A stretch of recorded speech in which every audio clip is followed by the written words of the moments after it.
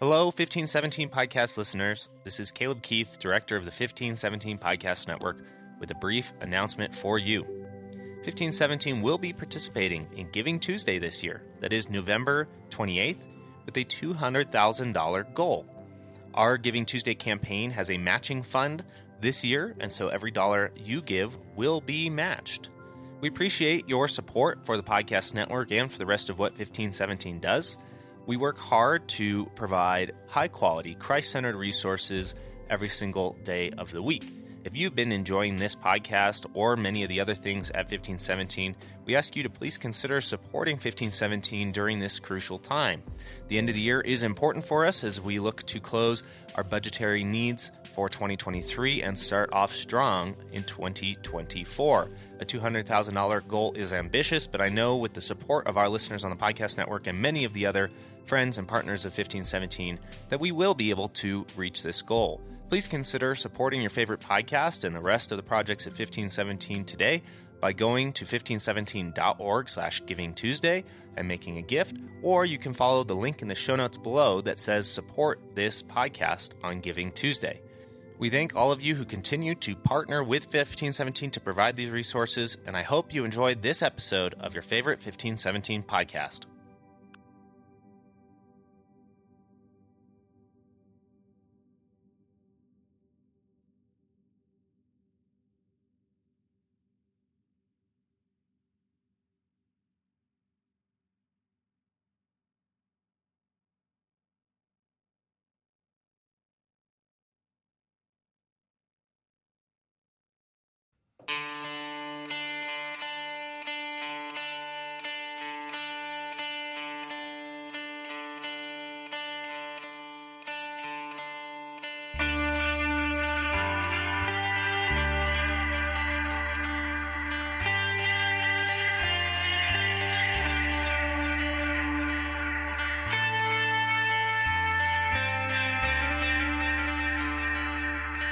Hello and welcome to Let the Bird Fly, a podcast about living freely in a world given back to us. This is Wade here in the podcast studio, joined by my dear friends and colleagues, the Reverend Dr. Michael Berg and the Reverend Professor Jason Oakland. It's a reunion of sorts that we've got the three together. It's been a while. Let the Bird Fly is part of the 1517 Podcasting Network. You can go to 1517.org, find lots of great resources there. Freedom Lessons launched November 10th, which is a music album that you can find on Spotify or wherever you get your music, based off the large catechism. They worked with a kind of a fun assortment of seminary professors and others to put this together. Eclectic group of musicians. You can then go to 1517 and find out more or look in the show notes. Also, November 14th, a new book from 1517, Your God is Too Glorious by Chad Bird. Launched as well in its second edition.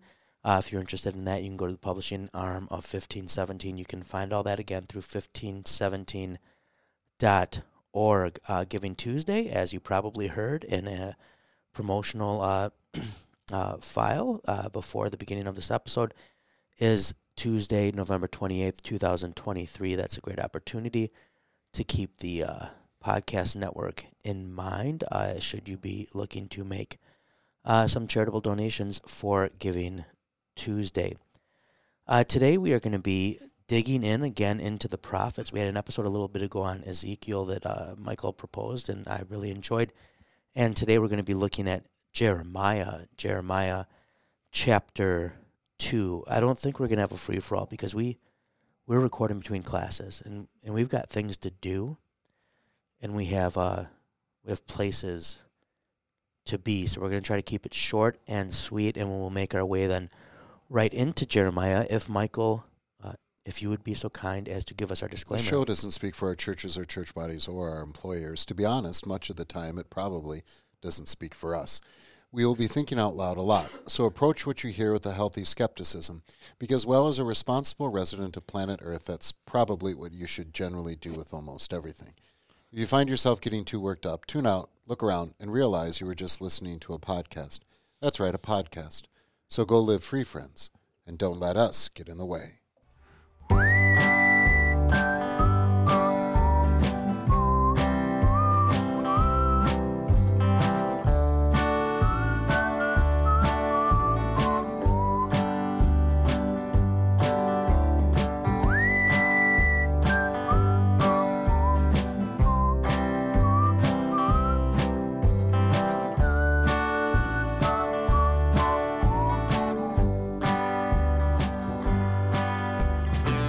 And that brings us to our main topic, which is Jeremiah chapter 2, maybe just the prophetic in general, how they often will approach things, but especially Jeremiah chapter 2. And in Jeremiah chapter 2, Jeremiah is kind of, if you think of this, a good book. At the beginning, it's gonna state its thesis. It's going to kind of draw you in a bit.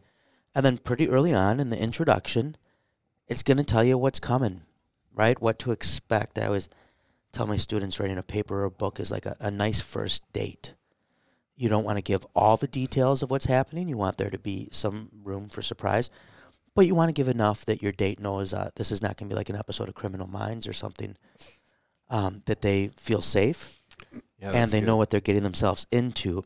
And this is a pretty blunt, a pretty straightforward summary of the content that is going to come from Jeremiah that really runs into chapter 3 up to about verse 5.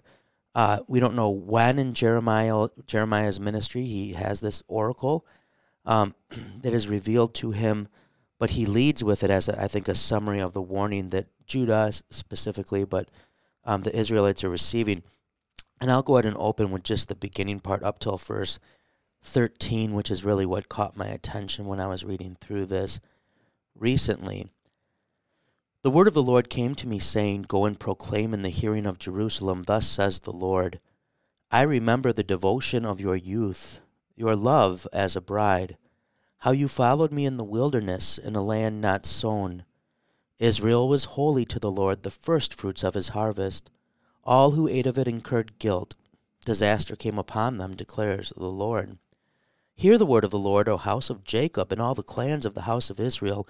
Thus says the Lord, What wrong did your fathers find in me, that they went far from me, and went after worthlessness, and became worthless?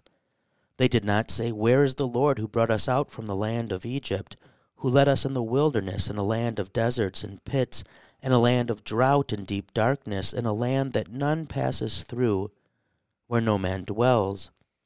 And I brought you into a plentiful land to enjoy its fruit and its good things. But when you came in, you defiled my land and made my heritage an abomination. The priests did not say, Where is the Lord? Those who handle the law did not know me. The shepherds transgressed against me. The prophets prophesied by Baal, and went after things that do not profit. Therefore I still contend with you, declares the Lord, and with your children's children I will contend.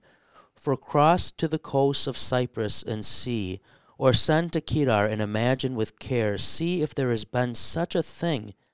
Has a nation changed its gods, even though they are no gods? But my people have changed their glory for that which does not profit. Be appalled, O heavens, at this. Be shocked, be utterly desolate, declares the Lord. For my people have committed two evils. They have forsaken me, the fountain of living waters, and hewed out cisterns for themselves, broken cisterns that can hold no water. We'll read that far, but we're free to address more in the chapter if you guys want to go there. I had a devotion for the faculty meeting yesterday. Jason, what did you think of that? It was good. What was your favorite part?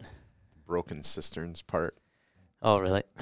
So Jason came late to the faculty meeting, so he had to stand in the corner of shame. That's right. Yes, I was in the corner of shame. When he came in, but I talked a little bit about Jeremiah 2:13, and it's striking to me how the Lord puts the two evils here. And I think it hits kind of what we do a lot on the podcast, and especially what Mike has done with vocation and baptismal stuff. What are the two evils? Well, you've forsaken me, and what is the Lord? The Lord is the fountain of living waters. And think of, the importance of moving water. Moving water is drinkable water. It's clean water. When they say living water, like when we hear living water, we think, oh, this is an analogy, which it is. But for them, living water is moving fresh water. You can drink it. Yeah, and it's not stale. It's not like no one wants to drink from like a pond. You shouldn't. Right. In fact. Right. Well, maybe, I don't. You shouldn't. I don't want to tell people what to do. Well, I would say that it would end poorly for you. Yeah, there was when I was at Boy Scout camp as a kid. There was a kid who did, and he spent a lot of time in the outhouse. Yeah. That it worked its way through him. You want to move. Being alive means like quicken. It's movement. We don't. The ancients thought like, how do you define something that's alive? It moves. Right, and especially like if you think people are doing things in the water, you want it to keep moving. You don't want it to just sit there and fester. So the first evil is you've forsaken me, the fountain of living waters. And right, that picture of living water just runs throughout the scripture. Christ is spoken of as, right, the river of life, or this idea of the moving waters. He talks to the Samaritan woman, right? You'll never have to draw water again from this well. But what's the second thing? You have hewed out cisterns for themselves, broken cisterns that can hold no water. And here again, for context, we live in the Midwest. We're spoiled. Lake Michigan. Yeah. Yep. And we get rain in the spring, in the fall. We get snow, which becomes water when it melts in the winter. Thunderstorms in the summer. We sometimes they'll be like, oh, we're bordering on drought, but that's very rare, and it often gets fixed pretty quickly when we get some rain. We have water treatment centers. We have, as was mentioned, Lake Michigan to draw from, and so we just have water year round, and it's readily accessible. But if you live in a part of the world that has dry seasons, cisterns became very important. And so you have cisterns, or think of like a big cup in the ground. I think sometimes shaped like a bell or a wine glass. But sometimes this would be rock. Sometimes they could add metals or chalk or other resources to this. And this would collect water when there was rain in the rainy season that you could then drink later. Many of these cisterns got improved as they had technological advancements, and so it makes sense that God would use this picture of like, oh, you've come up with new ways of handling your water. And a good cistern was a full cistern, right? You had to fill that. California has this, right, where sometimes they've got these reservoirs and they start getting really low, and they get really nervous. Like if you've lived in Southern California, we have friends who live there. Like one of the nice things is it doesn't rain that often. Like as a bicyclist, just a few days a year I got to deal with rain, and it's not much rain. That sounds great, except when you don't want to run out of water. And so they've built these cisterns, but they don't work. This is kind of a thing even around here in some older houses, in their basements. Yep. They would have. I mean, it's not quite the same thing, but they would have this built-in tank. It was an open tank that would fill with water. Can I just ask Michael, is it difficult for you also to take him seriously when he's holding that little Coke when he says something? He's like a monster. Yeah. Right. It's like a giant. With I mentioned this last episode too, and when he's like, he moves his hand just enough to like bring it up while he's making his point in it. Yes. You can get your whole hand around the whole. Yeah. That's right. I mentioned last week, it's like King Kong, like with a person. It's the Andre the Giant can. That's, yeah. So that is a good point, though, that you made, Jason. Which, when we were looking at houses, that freaked my wife out a great deal. Really? Yeah. Do you think he has a small can so he seems more powerful? Like I think he likes the feel of it. Yeah, it is. He could. It's an empowering thing. Kind of crush it. I've never seen him eat a full orange either. It's always the baby. What do you call those? Are you almost done with clementines? Getting close. Yeah. When you're done with it, can you just slowly crush it? Not like crush it. Like like you would crush it like a normal size can, but like. So it just becomes like nothing inside your fist. Yeah. And it says dust when he. Yeah. Right. Yeah.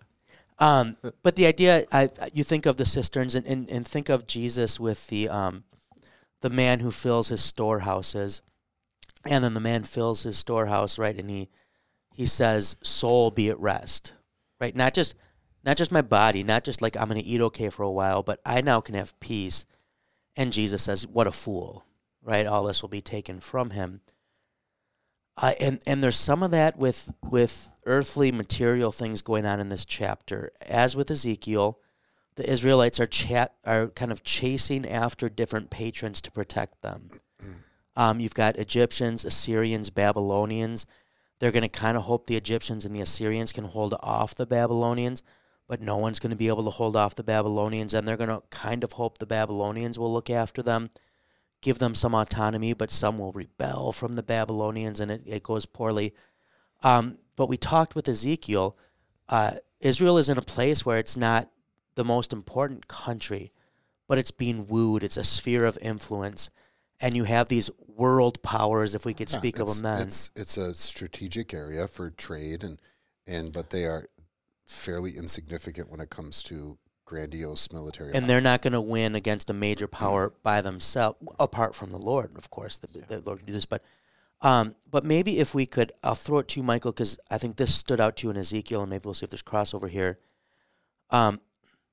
Again, the Lord uses the image of himself being betrothed to Israel, and how that there's not a lot of gospel in this section from chapter 2, verse 1 to chapter 3, verse 5.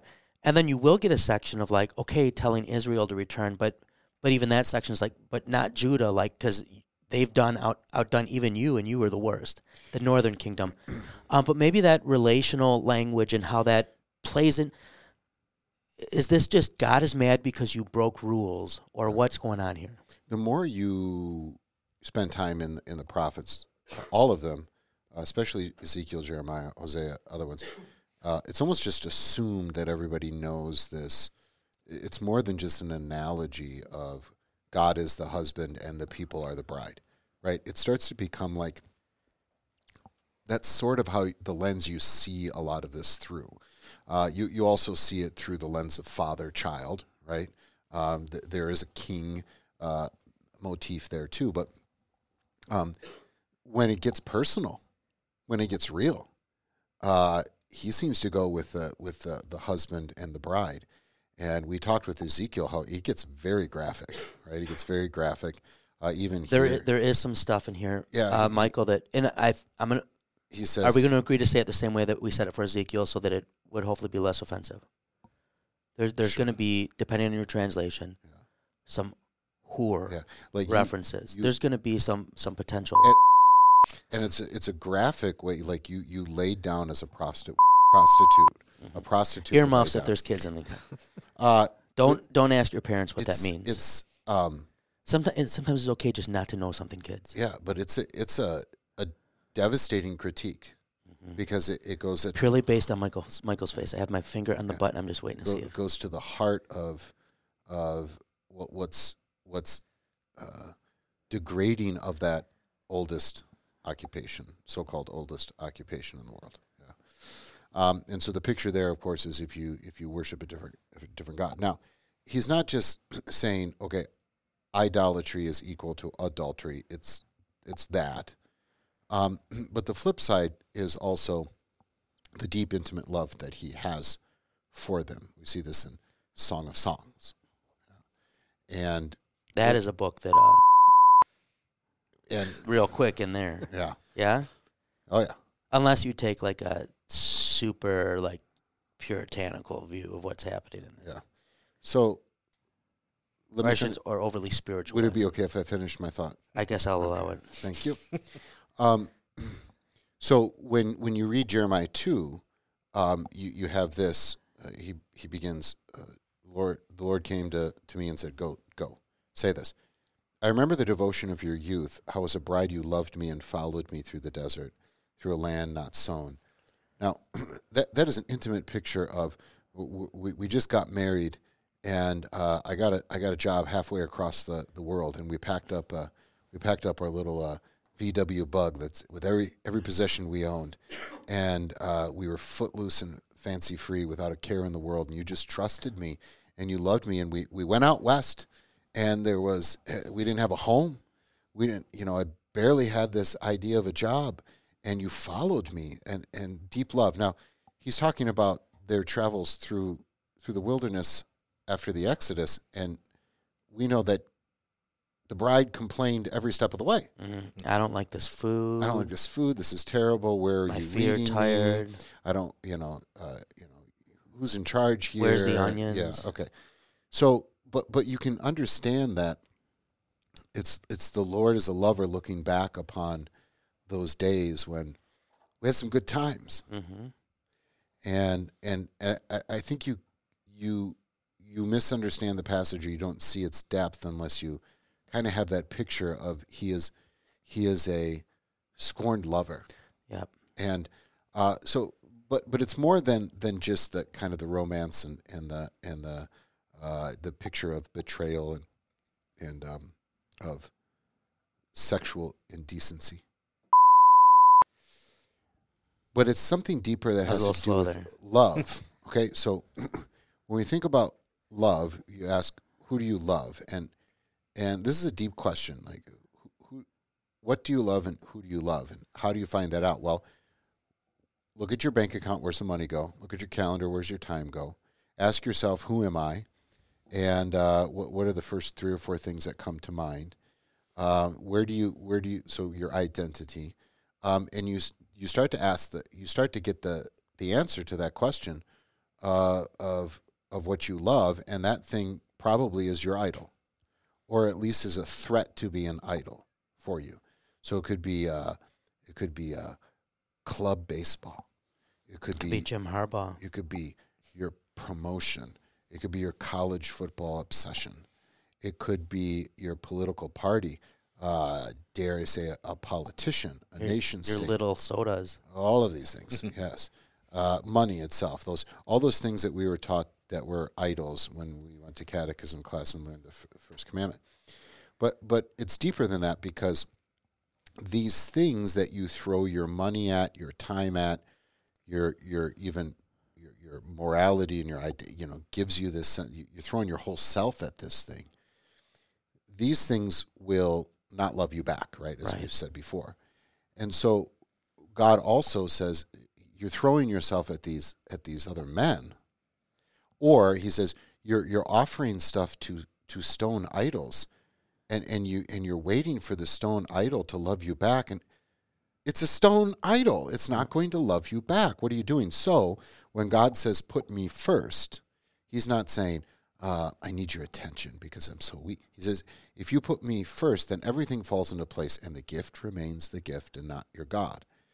It doesn't eat you alive. You're seeking of money, or you're seeking of whatever it is. It doesn't become your God and eats you alive. Yeah. It remains a playoff gift. appearance. It remains a gift. National Something like championship. that. Yeah. You start doing all sorts of things, and then you become jealous of other people who are successful and stuff like that. Yeah. Yeah. Now, what we're after here, though, is that's all wrapped. A Minnesota fan over here he's just kind of like, what? It's all wrapped up. Yep. It's all wrapped up in this picture of an intimate love, and yes, there's the love of father and child that's special and different and unique, and has a major role to play in describing the relationship between God and his people. But there's something different about a marital love there. And Paul goes there in Ephesians 5 in the New Testament too. Harmed, right? And you still, but I remember you, and you followed me through the desert. And it's more than, hey, we had some good times, we can make this work. It is, remember you loved me, and how sweet that was. And remember I loved you back. And now you're seeking something else, and this ends poorly for you. Right. Yeah. And it grieves the Lord not only then, right, that he's lost their love, but precisely that they're on a path to do harm to themselves. Yeah. And I think here it's helpful to remember again too, right? Love is self-giving. And marital love is especially self-giving. And so, right, God has given of himself to Israel just as he gives of himself to the church. And so this rejection of the Lord's love is more than just like, sometimes I think people, view these things as just intellectual things. Well, so what? They just decided they like different religions. Right? They've rejected the very person, the very being of God. They've rejected who he is. It's not just that they kind of like these other ideas a little bit better. They've rejected God himself. I would say too, Michael, you had, I think, a very good illustration for how to tell what you love, and I just think it's helpful for us to point out as well. You can do the same thing with fear, right? with both idolatry and probably with adultery, what you fear and what you love both can reveal a lot. And so it makes sense, for instance, that Luther would talk about that we fear, love, and trust in God. But they're not only loving the wrong things, but they're fearing the wrong things. And their fear is in love are feeding off each other. And so their fear is driving them to misplace trust, even as love is driving them to misplace trust, which in this case is especially to other princes. And he'll have at the end of, or further on in this chapter where he kind of mocks them, the men of Memphis have shaved the crown of your head. Then he talks about, or what do you gain by going to Assyria to drink the waters of the Euphrates? They've pursued these others. But maybe if we just a little bit more with the idolatry and the adultery picture as well, I think we sometimes... So we live in a world that really was reshaped in a lot of ways by monotheism and by concepts of universality. We live post-Enlightenment where the idea was reason is universal. There's laws of nature, right? There's just these universal things. And so when God says through Jeremiah in verse 11, has a nation changed its gods? Maybe that doesn't strike us that much, not nearly as much as it would have in the ancient world. Your gods were very much tied to both your heritage and your location. You could add new gods, and your gods were usually pretty cool with that. Maybe you kept your gods supreme, but you had your gods, right? And even when you get to the time of Rome, which is spans a great, geographical distance, there's still that people have their gods. And now there's a pantheon, and we've added a bunch, and we've, but there's still things tied to that place. For the Romans, you had certain gods that still places are named after, and those places have specific meaning and purpose for their city and for their history. So not only is God saying you've chosen a new lover, you're not even betrothing yourself to this new lover, you're not even committed, you're jumping around, but you've changed your gods, right? And think of as we read the Old Testament and especially the early history of Israel, what is it that people keep marveling at when Israel survives and even triumphs so many times? It's the God of Israel. And you have some of these great accounts in the Old Testament where even the Babylonians or the Persians go, with Daniel or with someone else, man, your God. Like your guys is God. And then what do? They show favoritism to the Israelites because they're God. They want the favor of their God. And so God and people are intimately connected. And so for God to say, you've turned your back on me, right? You no longer look upon me. You no longer look to me. Would have been this is an outrageous thing the Lord is saying. Has a people changed its gods? And then he hits on, and you mentioned was stone and wood before. And not only has a people changed its gods, but has it ever changed its gods for worse gods? Yeah. Has it ever said, I'll take these things that have done nothing for me and that objectively seem to not work if we know our history? It's, Michael and I have had quite the history with vehicles lately. So getting them fixed or having to buy new ones. This is like getting a nice new car that's like rated most reliable, great safety ratings, good mileage, and then saying, you know what, I like that 1983 Ford Escort. I really think I could fix it up, right? And not even like a collector's car, but like a Ford Escort, which maybe people collect. I don't know. There's probably a club somewhere. Maybe just that we appreciate how big a statement that is, especially as when they're turning to different peoples from lands for protection, there's gods associated with those lands too. We really don't think of gods as local or particular. even with like the death of Christendom, right? There's just not these realms where there's this, and so I think idolatry and adultery are comparable in that sense too. When God talks about them as his wife or bride, he's just heightening what is already a very powerful relationship that existed in the ancient world between gods and goddesses and people. Is that fair? Anywhere you guys want to go with that? Yeah. There's a lot there. I mean, there is a sexual component to religion in the ancient world too. So this is not like a weird sort of thing but he doesn't make it some sort of like bodily function that is representative of Are we going somewhere bad? No, agricultural thing of seed and harvest. He makes it about a marital love.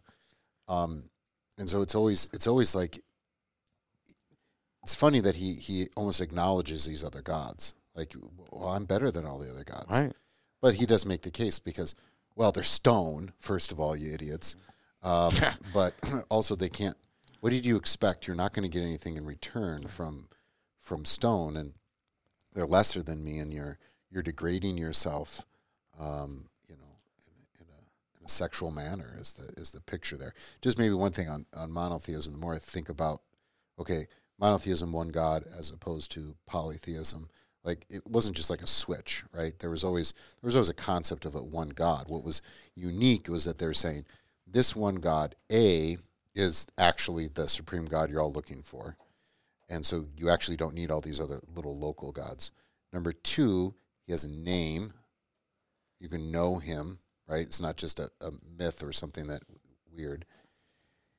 Number 3, he speaks, right? So the 3 major monotheistic religions, what's the difference between them and like the religion that's come from the subcontinent of India or whatever? Well, he speaks. And so now it's thus saith the Lord. Now you have something. You're not groping around in darkness. You actually have it. So it's kind of, it would have been very hard for a Canaanite to go, it's not like the Canaanites are like, hold on, let me compare your scriptures to our scriptures. Right? It was a completely different way of thinking, right?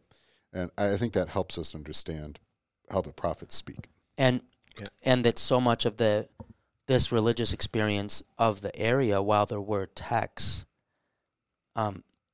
was more what we would call practice, right? It was things you did. It was how you lived. This explains how we do it, or it's going to be functional, this ritual, divination, or creation myth kind of thing. But and certainly there's probably some morality there, but it's not like this happened, then this happened, then this happened, and then here's the 10 Commandments. It was something a little bit different. Yeah. I think just the idea that the Lord compared to other gods, I mean that, and what they can do. I mean, he references multiple times, or Jeremiah does, not only the time in the wilderness, but specifically being led out of Egypt and the deliverance there, which again pops up how often throughout the Old Testament, from the time that happens, being brought out of Egypt in Exodus and through the Red Sea. But it's repeated over and over and over again. And this, this objective fact of deliverance to say, you can point to, these specific things that the Lord has done, as opposed to what you're hoping might happen from these other things that are worth nothing, and are nothing. The other thing I think that is kind of interesting is that the Lord uses this picture of marital love, but the way that the vehemence and the eagerness that he describes the people's willingness, number one, to reject him, but also then to go after other things. And there he does use, I think it's really interesting that the picture of the naturalistic pictures of the camel and the donkey and that it's kind of a great line, although we shouldn't unpack it too much. Of the donkey is this a nice way to say, in heat? Yeah. That's a nice way in to say the wilderness, and it's kind of like making the dunk. It's very clear, you know. Yeah. Yep. These pictures that they would, and it's brutish. Yeah. You know. Right. Yeah. And that, this is what you are. You're wandering around looking for this, and it's obvious to everyone. And and then the flip side, that these other gods or other peoples, they don't even have to work for this, because you're the one in working to stray from me that's seeking them out, which is a devastating picture. Yeah, he does that in Ezekiel, where he blames her. Now, and she's even in Ezekiel. She's serving as the harlot. Yeah, but she's paying the John. Right, and they're coming in, and then when he's done with her, then he goes after the Johns. Right, and he's like, "Oh, I'm not done with you." Boom, boom, boom. Babylon, Syria, Egypt. Yeah, which he will do in Jeremiah too, as well. Not Jeremiah chapter 2, but in Jeremiah as well. Maybe if you guys tell me if I'm off on this. So we can speak of different parts of the human being. We have intellect, we have emotion, we have will. And one of the things that's interesting to me in both Ezekiel and here is and partly because he's using the adultery picture, but he likes to talk about lust, right? This is appetite or desire talk. So it's not just that, like, oh, you're making bad intellectual decisions, but this is, all of us can think of, I think we think lust, and we primarily think sexual sins, but the appetite maybe is a way to think of this, with the desire. Like, you're smitten with that thing, you're obsessed with it. There's almost, to me, like the picture of an addict, right? That wants this thing that is bad for it, and like has every reason to know that it's bad for him or her, and yet is needs the fix, is just fiending for that. And I think all of us can identify at some point or another that we can at times want things that we just, if our mind were checking in more, they would be like, you haven't thought this through. But that Israel is transfixed with these things, right? And never satiated. Because when you're given to lust or to passion, and we often in English use passion as a good thing, right? Someone's passionate. If one of you said to me, Wade, you're very passionate, I wouldn't say, shut up, that's cruel. But we miss kind of the old context of passion was your will, your appetites getting the better of you, so that you then suffered as a consequence. And so they're caught in this cycle of chasing but never being satiated. And maybe this goes back to the picture of those cisterns then. Mm-hmm. Because a broken cistern never fills, right? And so you could, it's like a bottle with a hole. You can keep filling it and filling it, but it's never going to be full. And what they had with the Lord, their husband, their bridegroom, was shalom. They had wholeness. They had, in the New Testament, as it's so often emphasized, peace. And because of their lust now, and lust being an appetite that's not connected, it's the will divorced from the intellect, and divorced, I would say, from appropriate emotion. Right? They're now trapped in this cycle of trying to fill the cistern that just doesn't hold water. And maybe that, when I said at the beginning, it hits with some of the themes of our podcast, really gets to the heart of why we so desperately need the gospel. Because any of us can fall into that lust, desire, the appetite, and the attempts to keep filling broken cisterns. And I'm sure that there were like cistern techs and, cistern producers who promised the world. And so it's not just that they did the math and made bad decisions. This wasn't like they messed up their budget. They've grown to detest the person that loved them most, and just become obsessed with things that will never give them what they actually are seeking. And I think, with using that picture too of not only, seeking these other things, but then, I think part of that too is, looking outside of the Lord, but then also, constructing your own solutions to these problems that, and I think you see that here too, right? That in constructing, you've made this big mess by leaving the source in the first place, right?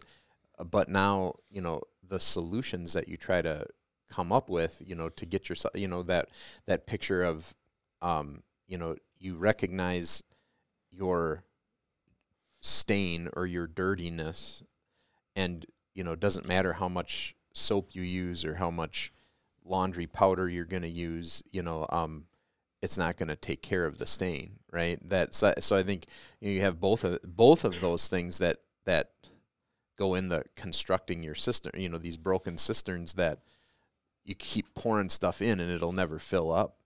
And if you think that that's really a solution to leaving the source, you're in trouble in more ways than one. Yeah, and I think if we build on the picture of intimacy between husband and wife, versus promiscuous intimacy, the one is hopefully fulfilling, is meaningful, is upbuilding, edifying, because of the relationship in which it takes place. And this is, when the Lord's talking to Israel, I've known you, right? Like you've known me. The idea that this is more than just consumerism or commodities. On the flip side, right, there is something too, and Paul will talk in the New Testament about being one flesh, and that there is a lack of, there might be a momentary biological high or relief, but there is not the upbuilding, the fulfillment, because there's not the relationship. And God's saying you're not even going to be able to have these relationships with these people you're chasing, because the way you're chasing them doesn't make them love you. They're just using you, and that's where this idea of the filth or the of the stain comes in. And right, I've been your God, I've been your bridegroom. Like, you were richly dressed. Have you forgotten your ornaments, your jewelry? To now go about in these rags, and maybe this is there's not a lot of gospel in this section, but this is a helpful, and there will be gospel to come. But this is a helpful reminder for us and for those listening too. You are the bride of Christ. You are richly dressed. He's brought you through the wilderness in your baptism. Right? He's chosen you. And I think this is the power of the doctrine of election as well. That you are the chosen of God. And that's why it does deeply grieve him when we chase after others. But that's also what brought his Son from heaven above, to dress you in a robe not of your own righteousness. All our best works are but filthy rags. But of the righteousness of Christ too. So the same God who is here wounded and telling them what the consequences are going to be is also at the same time the God who elects in mercy and grace and dresses in righteousness, who leads, who delivers, and I think it's important that we not forget that too. Yeah, and I mean, there's not a lot of explicit gospel in the stuff that he's saying, but the fact that he is calling out, the fact that he wants to restore what they have so eagerly run away from, there's plenty of gospel to work with just in that fact of it, right? But yeah, not a lot in what he's saying to them. Yep, not for sure. Not in this section. Right. Michael, any closing thoughts? For those listening who could not hear Michael's gesture, he did was it a thumbs up? And then we're good. Oh, wait, I do have one other thing that I'm going to let you close it out. I just need to do this. Solid. That's pretty good. That's pretty good. It's not quite dust, but it's getting close. Yeah. Well, we appreciate you listening. Jeremiah is not a bad read if you get some time you want to read through. I wouldn't start there. And maybe start in the New Testament.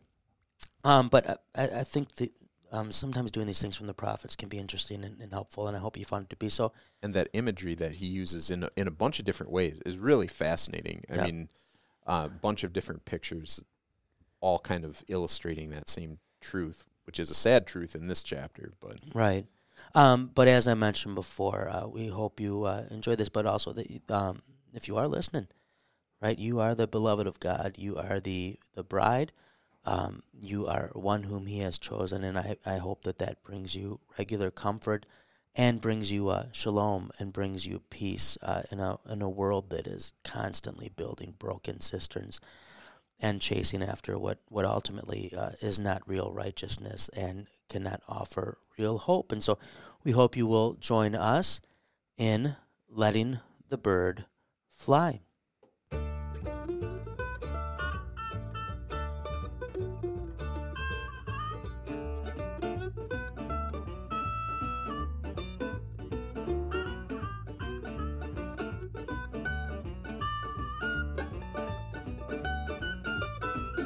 Every evening when the sun goes down, get with my party and I begin to clown. I don't care what the people are thinking. I'm not drunk, I'm just a drinking. I set 'em up, another round. I set 'em up, another round.